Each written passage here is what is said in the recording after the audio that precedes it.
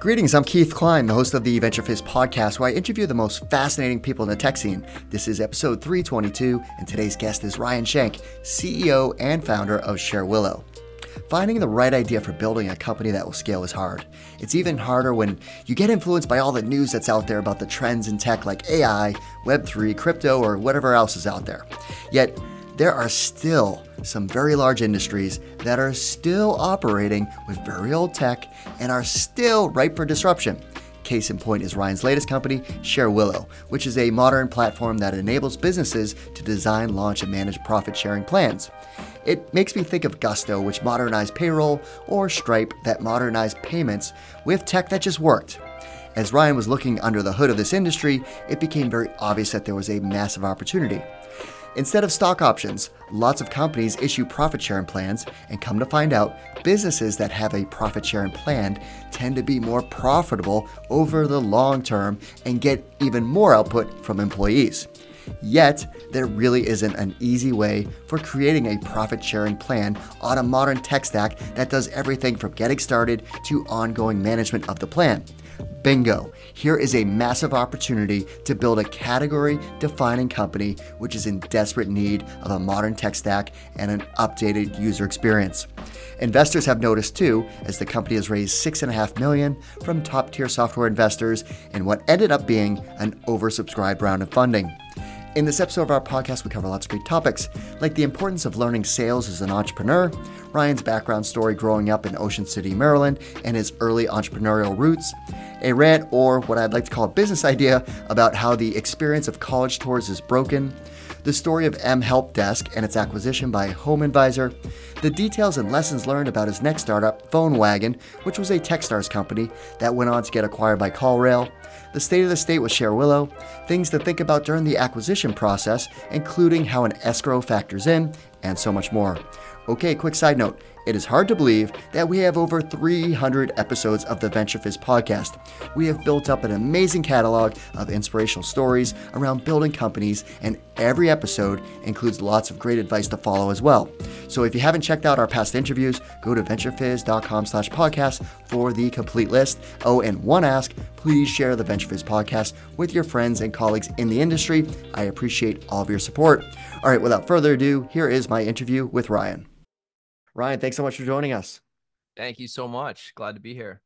Yes, we've got a lot to talk about. You've done a lot as far as building companies, and there's lots of little nooks and crannies that when I do my research on a guest, I always find these things, and there's certain things that I'm super excited to talk to you about. But before we get into your background story and everything you're up to with ShareWillow, one of the things that I got from your background is you learned how to sell.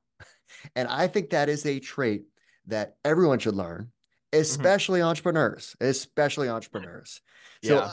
so talk about that experience of how you learn how to sell and its importance of how it's allowed you to be more successful as an entrepreneur. Yeah. So, um, it's funny because I didn't know, I didn't really learn about sales growing up, and even throughout school. Like, I remember one time I was in middle school and my teacher was like, "You're going to be a used car salesman." Like, like sales was like this 4-letter word. It wasn't noble. It wasn't really talked about that much. It was kind of like, if you're a salesperson, like, you're shisty. So, I didn't really like know or learn about sales, or like have any like sales icons that I looked up to. So I think I found out that I was good at sales. Really my first job after college. I was at this company called Yext, and I was on the phones. It was a sales job. Like, I didn't even know in school that sales was a career or something that you could do. So doing that, I kind of learned that, there's an art to sales, right? You're like talking to people. There's a science to it. And kind of just seeing the results, every single day. And I learned about, like the sales funnels and all of that. And that's when I realized that I was good at sales. And then, it was able to carry it through a bunch of different, different roles that I've had in my career. Well, so how did so you went to Yext after Clemson, and I'm kind of like going a different way than my normal journey of a person's background, because I think this is part of what's important. Um, Did they put you in Yeah. a training? Did they actually train you like how to cold call, how Yeah. to figure out if there's pain, like pain no sale, like Sandler training? I don't know. Like how did they teach you how to sell? Yeah, so it was a really formal process. Like there was a structured sales training. Like you come in, you go through like classroom, then you go through you basically get put onto the floor, but you're sort of in a trial period. You have to make 5 sales in a week in order to graduate from the trial period and onto the floor. But there was a lot of like classroom sales training that like really, opened my eyes to like what we were doing and this whole thing. And that's when I really like learned the game, especially, being at like an early stage startup like that. That was a little bit further along. They were at Series B when I joined, and I was able to sort of like see the machine as it was like already running. It was like a sales floor, so you probably fed off of other people and learned from them. Yeah, it was awesome. There was probably 70 people on the sales floor. It was all recent grads, all like a very similar profile. Like everyone came from kind of like bigger schools, Wisconsin, like I can't even think of other ones besides Wisconsin, but just like almost like not party schools, but everyone was in like Greek life. It was all like sales kids. We were all young, living in New York City, so it was like super fun and like obviously competitive. There was a lot of athletes. I think that they profile as they're hiring for those roles. So yeah, it was cool. It was like in a big office in Chelsea Market on the 7th and 8th floor, and it was really cool. Like going in there, like the sales gong, like all the classic stuff that was happening. And this was 2010. And was this cold calling? Like, was it like it was just you dialing, or there was a computer software It dialing? Like, wasn't auto dial. There was no auto okay, dialer. It was right. we were dialing. I mean, they actually built a really cool like phone system, but it wasn't an auto dialer. But yeah, it was like 100 calls a day. 100 calls a day. I think you do like 14 pitches. I forget what the funnel was, right? And then like maybe Hmm. 1 to 2 sales. But yeah, it was outbound. We were calling into like SMBs throughout the country in different industries: plumbing, flooring, auto repair, chiropractors. To Yeah. sell internet advertising, right? Essentially. Yeah, the product back then was it was leads basically. So it was pay per call. So basically they were driving phone calls to these local businesses using, like basically ads and directories and stuff. And then they would charge the business when the business would get an inbound phone call that was good. It was called like a pay for performance, kind of like lead gen product. Got it. Okay. Yeah. So I think that really sets the stage for what we're going to talk about with your whole background story of companies you've been building. But to kind of rewind the clock a little bit, where did you grow Yeah. up? What were you like as a child? So I grew up on the Eastern Shore of Maryland in Ocean City. It's a beach town. It's a summer beach town. Not upscale. Outside of Salisbury, Maryland, if you're familiar with that, which is where like Purdue, it's a big poultry area. It's like the biggest industry there. And my parents got divorced when I was 10. I have an older brother. He is 16 months, so he was 1 school year older than me. And yeah, I kind of normal, went to, very like lower middle class. Like my mom was a school teacher. My dad worked at a poultry company, went to public school, played sports and kind of normal-ish childhood. Wasn't yeah, I think kind of like normal-ish But is like how entrepreneurial from what I gathered. Like you were like kind of had some side hustles. yeah, so yeah, I mean I was doing stuff that it's funny like remembering back. It's like so like I actually discovered eBay like super early, and then I would buy stuff. Some of the things that I would do, I would like buy juicy jumpsuits on like these like random marketplaces, and then like try to resell them on eBay and things like that. Or I would buy stuff from like China, like these like random women's Like I was just doing like almost like the TikTok hot side hustles now, but like back then without platforms and everything. So like I would do that, and then me and my friend we ended up buying what are they called? Lacoste polos, and then we would like have sales at our school. We would like pass out flyers and then be like, we're having a sale, and then we would like sell them to people. I think they ended up being fake though. But And then some of the other things that like I would do. So again, we lived in a beach town in the summertime, and a lot of senior weekers would go there to Ocean City, and they would give the senior weekers these wristbands to ride the bus for free for like the whole senior week. But the thing is, people's high schools have different senior weeks. So like there was a senior week for like a month in Ocean City, right? And so what I would do is we would basically get these senior week wristbands, and then we would sell them to non-senior weekers. We would sell them. There's a lot of like people that come to Ocean City in the summertime and work there as like a summer seasonal, and they ride the bus every single day. So we would like go and get these like senior week wristbands, and then we would sell them for like $20 to people and say, hey, they're good for the whole month. The town caught on and ended up changing the color of the wristbands so that every week they would swap out. But like that was one thing that we would do. I mean, the things that we were doing or that I was doing are also kind of like I look back and they're so like small, it's like simple, like running the beach, selling waters, just like such little stuff that it's like unremarkable in my opinion. Yeah, unremarkable, but it sets the stage of somebody's mentality and just the hustle, right? So Yeah. you went to Clemson, Yep. and so what was the business you were running there called Chips? What was that all about? Oh yeah. So another thing I actually didn't talk about is started this clothing company also called Coloco. And I did that towards I guess my senior year of high school, and then we were doing it as I was in college. And so the clothing company was called Coloco. It means local in Hawaiian, and the whole idea is that everyone is local somewhere. So we were gonna source basically everything about a brand. So nowadays, how I would describe it is you almost do like drops. Like you would basically do drops in different cities. So like you'd have a Philly kind of drop, and then the Philly drop would have Philly models and designers, and it would all be local to Philly because fashion varies geographically. And that was like the whole idea behind it. And there was people coming to Ocean City, so we wanted to start there and then kind of like branch out.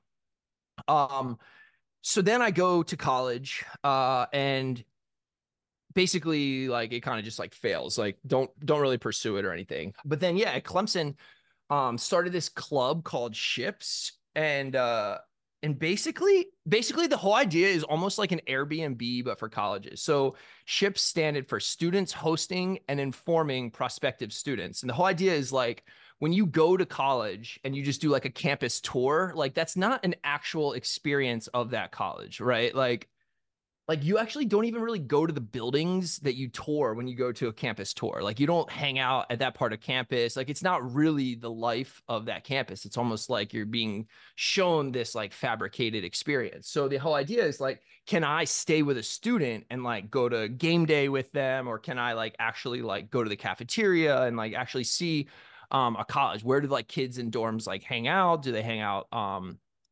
like off campus, that sort of thing.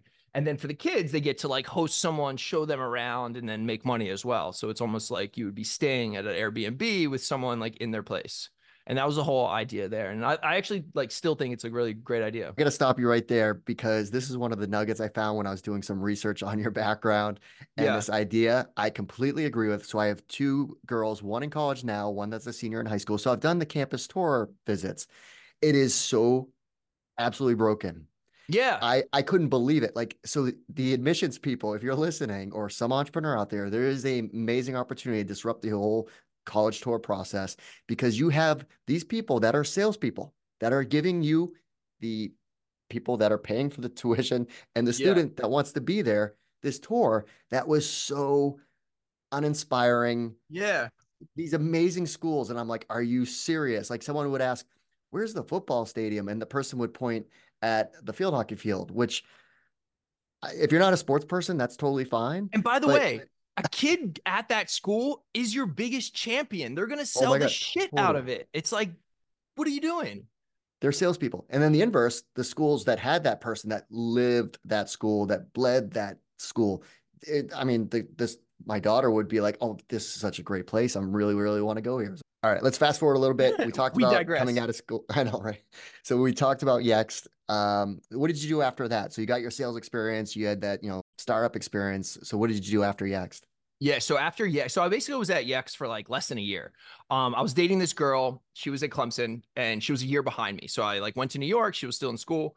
And then when she graduated, she moved back to Virginia where she's from. So then I was like, and to be honest, like I loved my experience at EX, but I didn't love cold calling for like a year. Like it's a great, everyone should do it. But I was like, oh my God, I got to get like off the phones. So I was like, hey, I'm going to move down to Virginia. We'll like live, like be together, you know, because we'd been dating for like a few years at the time. So I moved down to Virginia. This is also where I'm like, I look back and I'm like, I was early on a lot of things. So I basically got a 2-bedroom apartment in Sterling, Virginia or Herndon. And then I Airbnb'd the second bedroom. So then I got like a nightly rate, and then my effective rent was super low. And this was in 2011. Like people weren't really Airbnb places. Like I remember my girlfriend at the time's like parents came over, and then there was like a family that was staying in this room, and they're like, you're like renting out your other bedroom to like a family. Like that's so weird. You know, like Right. now Airbnb is like normal. It's still not super normal to do like a in-unit rental. A lot of times people do like full place, but it was really early to do it then. But anyway, I got a place in Herndon, Virginia, Airbnb the second bedroom, and I was actually working at this girl's dad's company for like a few months, and then we broke up. And then I was like, um, I gotta get out of here. But as right before we were breaking up, and sort of like as we were breaking up, I met this guy, Vinny, who had a startup called M Help Desk. And basically what he described it at the time was a help desk app, basically like a ticketing app or work orders, you know, for like IT people and everything. And, you know, I met with him and I was like, oh, this is super interesting. I was just in New York and I was selling to these small businesses, right? And I would love to join you full time. They had probably like less than 100 customers, maybe less than $10,000 a month in MRR. So it was like, you can't pay me or anything. So I was like, all right, I'll work for equity and commission, you know, and as I sell to people, I'll get commission, like recurring commission. So we ended up agreeing to a deal. I left the company I was at, and then joined him full time. And it was just me, him, and one other guy, Qua, and it was us three. And we went full time on M Help Desk. AOL had a massive campus in Dulles, Virginia, and AOL wasn't really a thing. So they had a lot of extra space in this campus that they were offering startups free office space. So we applied to this they called it an accelerator. There was no programming or anything. It was pretty much just free office space. But we applied to this program called Fishbowl Labs. So we got in and we were able to use like the whole AOL campus. Like we would go up into like the executive offices and have like a call, you know, and be like sitting on the conference room tables. Like it was really cool. We like it felt nice. Um yeah, so and then that started to work. It started to work and we started, you know, hiring people. Some of the like super early hires, this girl Jenny, she's a rock star, Melanie, like we started hiring like really great people and we were able to build it up. We didn't raise any money until we hit 1 million in ARR, and then we raised just a 500K note. And then in August of 2014, we sold to Home Advisor, which is a large home services marketplace. And it was a cool deal because they actually bought 51% of the company.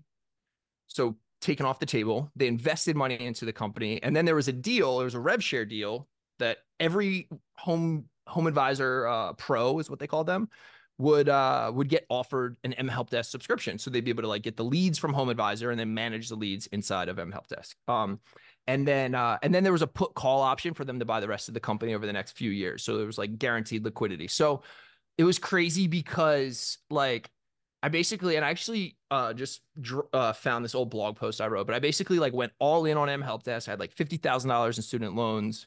I rented out my bedroom to be able to join, so I decreased my burn. And this was like at the end of 2012, and then went all in like for equity and then like commission if I like sold. And then by 2014, when we sold, I become a millionaire, like a liquid millionaire at 26. So I was like, that's fucking crazy, right? But you took a risk on a segment of software that wasn't what it is today. Like looking back, Exactly. Yeah. Monday morning quarterback. Oh, field service software for electricians, So plumbers when they show that's kind up. of why I said that. It wasn't even the Yeah. category when I joined as field service. I remember like Vinny would describe it as it's like a help desk app. And it's like, and then we kind of like started seeing all these businesses that were signing up. It'd be like an HVAC, a plumbing company, yeah, an IT tech. And it was like this like kind of broad range. And we're like, well, what are they doing? Like, oh, they're managing jobs. And it's like, well, what's a job? It's like a ticket, it's a work order, is this work order software? And then it's like, all right, anyone that sends anyone into the field, this is kind of like the emergence of field service software, like before Service Titan, right? And kind of before these big companies. It's like we were playing in that space and trying to like refine like what the product category was. Like we All used right. to say our biggest competitor was a clipboard because everyone would manage these tickets and these work orders like with clipboards in the field. All right. So you take this, through a full life cycle to an acquisition, stay on post acquisition for a while. What led you down the path for your next company? Like, what was the next idea? What was that all about? So I left there in 2016. Okay. So a few things were happening in 2016. First, like big thing that was happening is Twilio IPO'd that summer. So there was like, I don't know. I was also like, and I still am just kind of like a tech and like venture start like nerd. Like I'm like, oh my God, I'm like super into it. So I was like following, a lot of these like companies and things like that. So Twilio IPO that summer. There was a lot of kind of like activity in like the phone space, like phones for SMBs. Like Dialpad, I think like was more for enterprise, but like Dialpad was popping up. And then the big thing though is we got acquired by Home Advisor, right? And Home Advisor sends leads to these small businesses because people go to their website, they fill out a form, and then Home Advisor basically like sends the leads to the business. So they would get a ton of complaints. They're like, oh, this is a bad lead. It's a bad lead.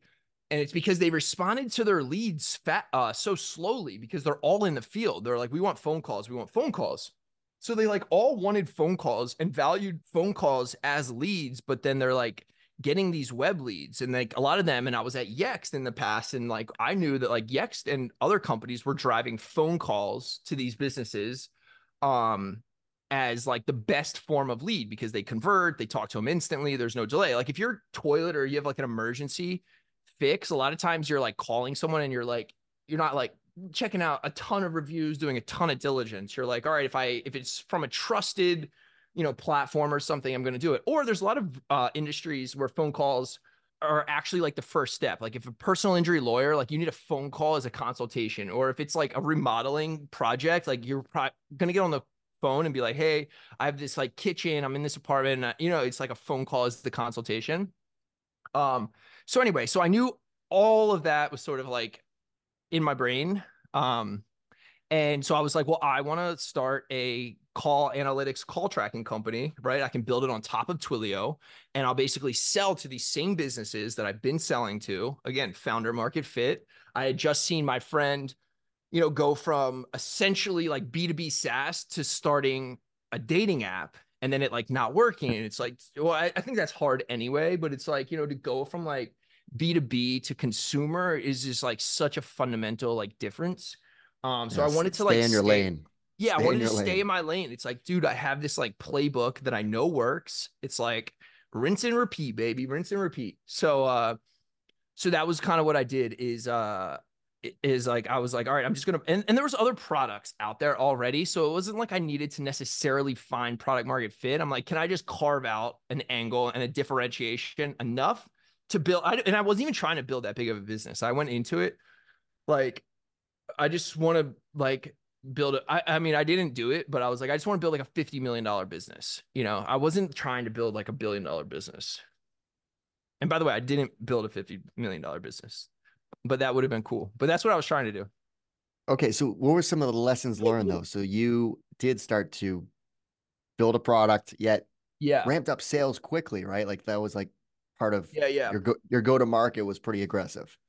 Yeah. So basically, I like left them help desk in May of 16, and I ended up getting a first paying customer by December of that same year. So like I thought of the idea, started getting it built, and everything. And so like some of the lessons. So basically, I ended up like shipping fast, but in hindsight, we ended up having to rebuild everything. I hired like some offshore contractors. Like I I didn't know really anything. I still like was just not a technical found like I'm not a technical founder. I didn't know that much. Like we built it. It was built in terribly, but I was able to like build something. So one of the lessons was like go slower. I mean, go slower in the beginning to just build the foundation, right? Or else you're gonna have to go back and like rebuild, and that wastes a lot of time and money later. The other thing, like I think some of the things I did right, whereas like I was just like talking with customers. I was like, I was doing whatever just to figure it out. I was like in a lot of these Facebook groups. I'm like kind of just flying to customers, flying to conferences. I remember I met with this guy, Jeff Citrone. He was founder of Vonage, and I was like really pitching him to invest, and he didn't, but he ended up like making an intro, and then we did a partnership with Vonage, like an integration partnership. And like when it comes from like the chairman and founder and he bunts it down to like a VP, like they take you seriously. Whereas if I was trying to go up through the bottom through like a normal channel, they would have been like, who's this like little startup like chirping at us from down below. But if it's like punted or bunted down from founder and chairman, like they take the call. So like that was one of the other things I found is like go high and get them to bunt you down instead of trying to go from like the bottom up. If that makes sense. Totally makes sense. Yeah, you got to start from the Um, top. Yeah. So then, yeah, I mean, one of the other things that was, in my opinion, transformational, I was like, I'm just going to do this on my own, whatever. And then, I was working out of my apartment and, I saw Alex Iskold, posted something like, hey, we have extra desks at their office in New York. And I was like, I need to get the heck out of my apartment and like work out of an office space. So I started working out of there. It gave me like accountability. I'm around other people who are doing interesting things. So like that's inspiring and it also like kind of forces you to level up. I feel like I always level up when I'm around other people that are just like doing stuff. Um, so yeah, so that was like I guess one thing when and then they asked me to do Techstars and then doing it was like another thing because again, you go through it in like a cohort or a class, which if you think about it, it's almost like you're like fraternity. Like Techstars is like the fraternity and then you have your pledge class. And like you and your pledge class are like friends, you're like peers. There's 12 of you, you're all going through this similar shared experience. And like just having that peer group is awesome. Obviously like the accountability, you have to show up, there's programming, there's structure, so there's like all of that. We vlogged the whole thing, so like again having like camera and all of that sort of forced me to like also like level up, do interesting things, try to sound smart, all of that. So like I think Techstars was transformational. um yeah, I mean just talking to customers, getting in the trenches early. I think I should have like paid more attention to product and try to be a better like product leader. Um, but yeah, in the early days, I think I was like, hey, let's just like make as much noise in the public as much as possible and just like, drum up business. And that's why I like also the videos and the content. I was like just trying to be loud, and just trying to like get eyeballs. And I mean, lots of people do videos, but this was 2017 videos where that wasn't very common at all. Like maybe Gary Vee was out there, but not a lot of, Yeah. entrepreneurial influencers. Yeah, and that's why I really wish I wish I had stuck with it. And now I'm back on the content grind again, thank God. But like, yeah, I was like, oh, I think we can carve out like a really interesting angle because like I think of myself as like the masses. I don't think I have this like super like niche lens. I'm like, I would want to follow someone that's doing that. Gary Vee's a little too far removed. He's like I can't do that. But it's like if this guy's doing this, like I can probably be like him. He's like pretty normal and like he's not that smart. It's like I could do that. And then so it's like if you can lay a foundation that's like relatable to like the masses, I was like, that's super interesting in my opinion. And that was kind of going to be the angle. I think I tried to like go a little too like entertainment-y. Like I look back at the videos and they're like so bad. Like I can't even watch them. But I wish it was more. And also I think they're too long nowadays, especially like short form and everything. But yeah, I think like, I think it was like a really cool angle. And the other thing that happened then is I think it didn't help us for discovery, like super top of funnel. But once we got to someone, once they started like searching us, they would discover the videos, and then it would actually help convert middle to bottom of funnel because they're like, oh, this is a real company. I can see that they're building. They're just like they're out. These guys are, they're really trying. It's like almost like they can It see the humanizes hustle. it. Yeah, Yeah, it it humanizes it. humanizes it, and they're like, okay, I get it now. So it would actually help like middle to bottom of funnel, not top of funnel. All right, so you eventually found product market fit, built a team, built the platform, sales, so it all came together. So let's talk about Yeah. what you're up to now. I basically spent the next like 2 years just to kind of like fast forward. I mean, I went down the crypto rabbit hole for a little bit. I was living in Florida, like just figure I would just like wasn't inspired. I would go down like paths where I was like interested in stuff, but then like for one reason or another, like I wouldn't pursue it full time. Like I was looking at doing like rooftop, basically like cell tower, like small cell towers, like on rooftops and doing like things like that. I looked at doing like a pickleball brand. I was just like doing like all this other stuff. And then I was like, all right, I've been in SMBs for like my whole career. I was like, what's interesting in that world? And a lot of people were actually buying small businesses. So like they would put together like a little fund, they would buy the business. So I was like, okay, maybe I'll either do that, maybe I'll create a platform where people can like buy businesses on top of the platform. And there's something called Juniper Square that's out there. So I was kind of looking at that and I was like, all right, how are people doing distributions from these cash flowing businesses? And then I realized that like before the actual distributions to shareholders happen, a lot of these businesses were doing profit sharing plans. And also they had profit sharing plans instead of stock options. Cause these are, LLCs, these are like cash flowing businesses. It doesn't make sense to give stock options. So I was like, all right, well, how are they managing the profit sharing plans? And there's no platform, there's no like Carta for profit sharing. There's not even like really standardized like profit sharing plans. Everyone's guessing their way through it. Um, and I was like, this seems crazy because like all these people are doing profit sharing or they want to do profit sharing. There's no platform or easy way for them to actually roll something out. The data is like crazy clear that like companies that do profit sharing are more profitable in the long term. Employees have like higher output by like 44%. They actually start like self-policing each other because like if there's a Slack, you think of like a Slacker in a group project, it's like you're gonna be like, yo, like what are you doing? Because that affects all of us. So like there's been like all these case studies on it. And I'm like, how is like no one doing this? There's no easy way for a company that like wants to do profit sharing to easily sign up for a platform and sort of design the plan, roll it out and manage the plan. So that's exactly what we're doing at ShareWillow. And started building it in like February, March. And yeah, I mean it's going great. Like we haven't announced the raise, but like we raised $6.5 million. It was like way oversubscribed. I kept having to like take on more. Like I only wanted to raise like 1 million, and I was like, all right, I'll raise three, and then it was like the three turned into 6.5, and I was like, this is crazy. And usually I'm used to getting no's, so I was like, you actually want to do this? Is great. Well, when we met and you told me what you're doing, I'm like, that's an underserved category. It just immediately, I'm like, Yeah, yeah, I'm pretty sure no one's tackled that yet. So it was, brilliant idea that I love these pockets where it's just like no one's touching that because it's not a dating app. It's not consumer. yeah. But it's a very scalable industry to build a company around. Now, but raising capital is really hard this year, especially.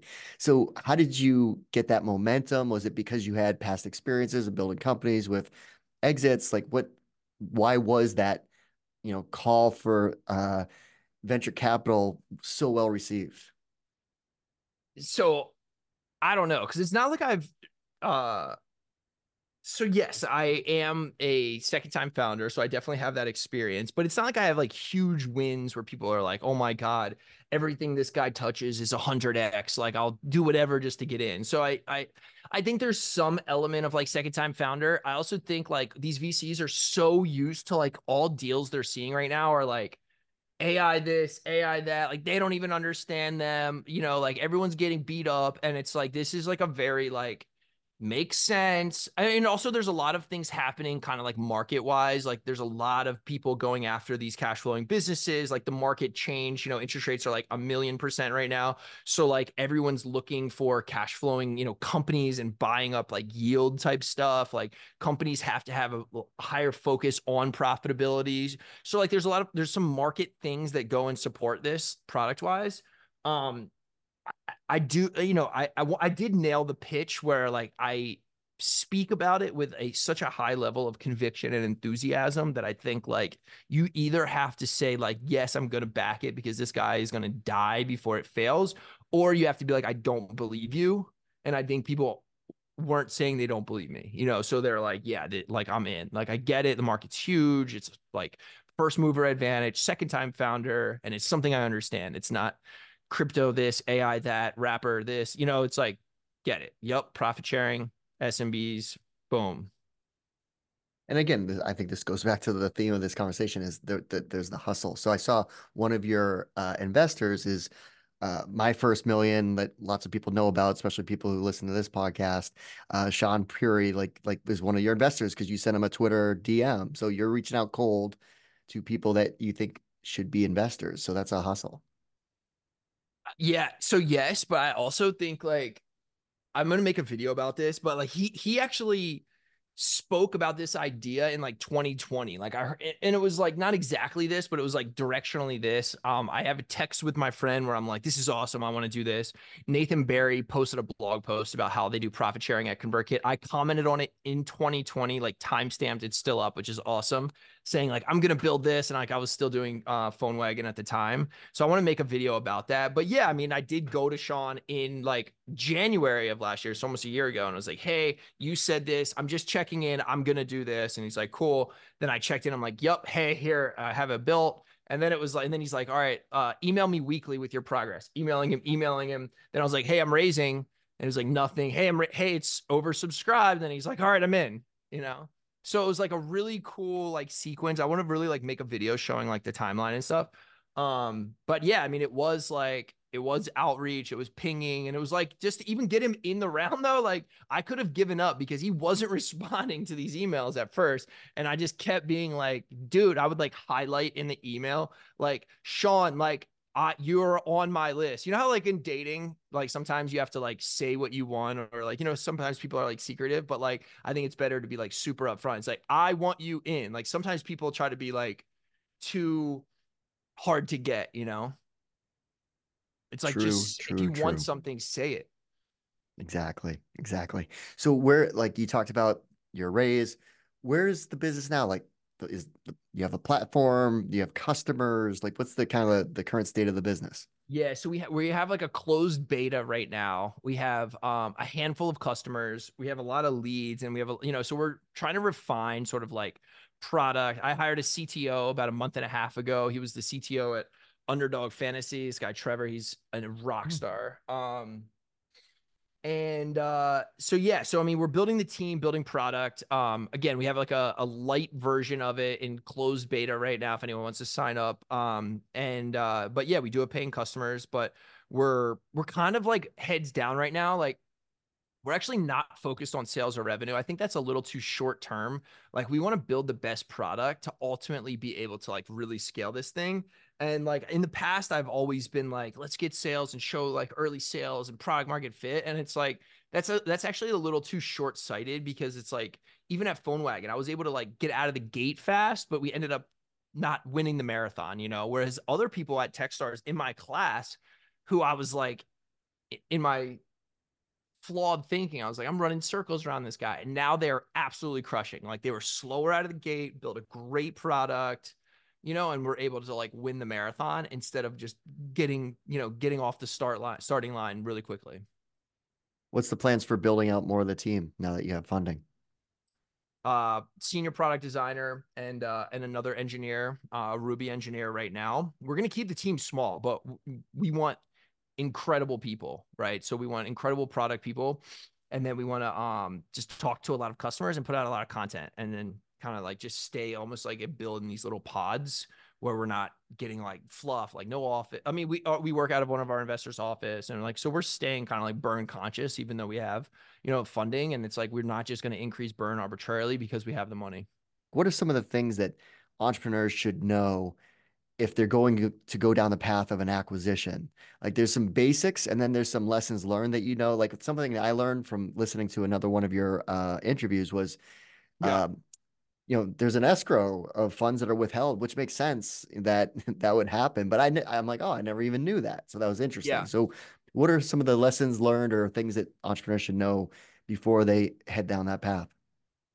Yeah. So I mean, like obviously just all the like normal corporate docs, like formation docs and everything should be like organized. And that's pretty obvious.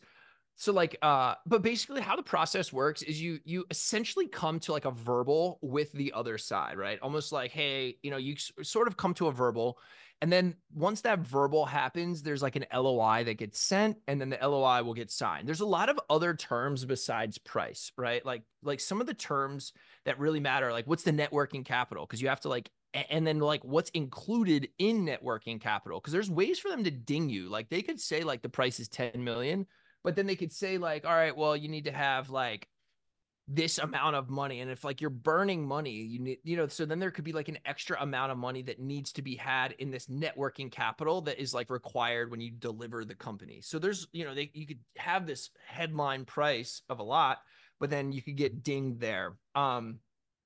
Basically, once you come to a signed LOI, there's going to be then like at least 60 days of back and forth with like at least four lawyers on both sides, and they're going through all these like reps and warranties, and there's like all these things that you're gonna like you're gonna mark up in your agreement and their agreement. Again, kind of to what you just said, there's going to be an escrow. So typical escrow I think is like 10 to 15% for 12 months. Ours was 20% for 18 months. So it was like a longer escrow, and it was 20% of total deal size, right? So that's like large. And again, that's a negotiating point. There's like all these like things that you can choose that you're gonna like negotiate on. But the biggest thing is like obviously like have great lawyers, have all of your like documents buttoned up, and then decide what you care about. Like if you don't care that much about the escrow, and then also by the way, then if things come in, there's also what's called like a tipping basket. So like typically it'll be like 60K. So like if there's random invoices that are outstanding, like they'll go into from this like tipping basket, and it's like if it doesn't exceed 60K, it doesn't come out. But like once it exceeds a certain amount, then they start dinging the escrow for it. So like if a vendor that you like forgot to pay like like a Twilio invoice outstanding that's like 20K, and it comes in, 8 months later, shit. Or if you have some like lawyer for some like agreement that you did in the past, and like, lawyers don't like send regular invoices, and you get hit with that invoice, that'll come out of the escrow. So there's a lot of things like that. Like my biggest thing is like escrow. And then it's like for the cash, like cash versus stock, because there could be like, a portion that's stock. So um things like that. And then also like you want to make sure it's a stock purchase agreement versus an asset, because if it's an asset, then your QSBS is disqualified. So like again, you want to, Mm. if you care about that, so it's like you want to make sure that sort of like the structure of the acquisition aligns with your tax goals and like money Well, goals. I was gonna say, so if you're not familiar with those terms, that's related to the proceeds would be taxable if it was an asset purchase versus the alternative. Exactly. Yeah. Right. Yeah. Okay. All Yeah. right. Some lightning round questions here. All right. So, three apps you can't live without. Three apps I can't. So recently, Frame.io, doing a lot of like video content and like pushing things back and forth. Webflow, I do a lot of like landing page stuff. And then I want to actually, I'm not going to say that one. And then Instagram, I really like Instagram. All right. How about a good podcast book recommendation? I love My First Million. I also book wise, Atomic Habits is like anytime I fall off, I go back to that book. All right. Outside of work, what do you like to do for fun? I like to play pickleball. I like In the wintertime, I like to go snowboarding. Um, and I like doing berries boot camp workouts. Very cool. All right, Ryan. Well, thanks so much for taking the time to walk us through your background story, all the companies that you've been a part of, the journey, the lessons learned, and of course, everything that you're building with ShareWillow. Thank you so much. I'm super glad we met at the Lair holiday party, and I can't wait to see the episode when it comes out. But thank you so much.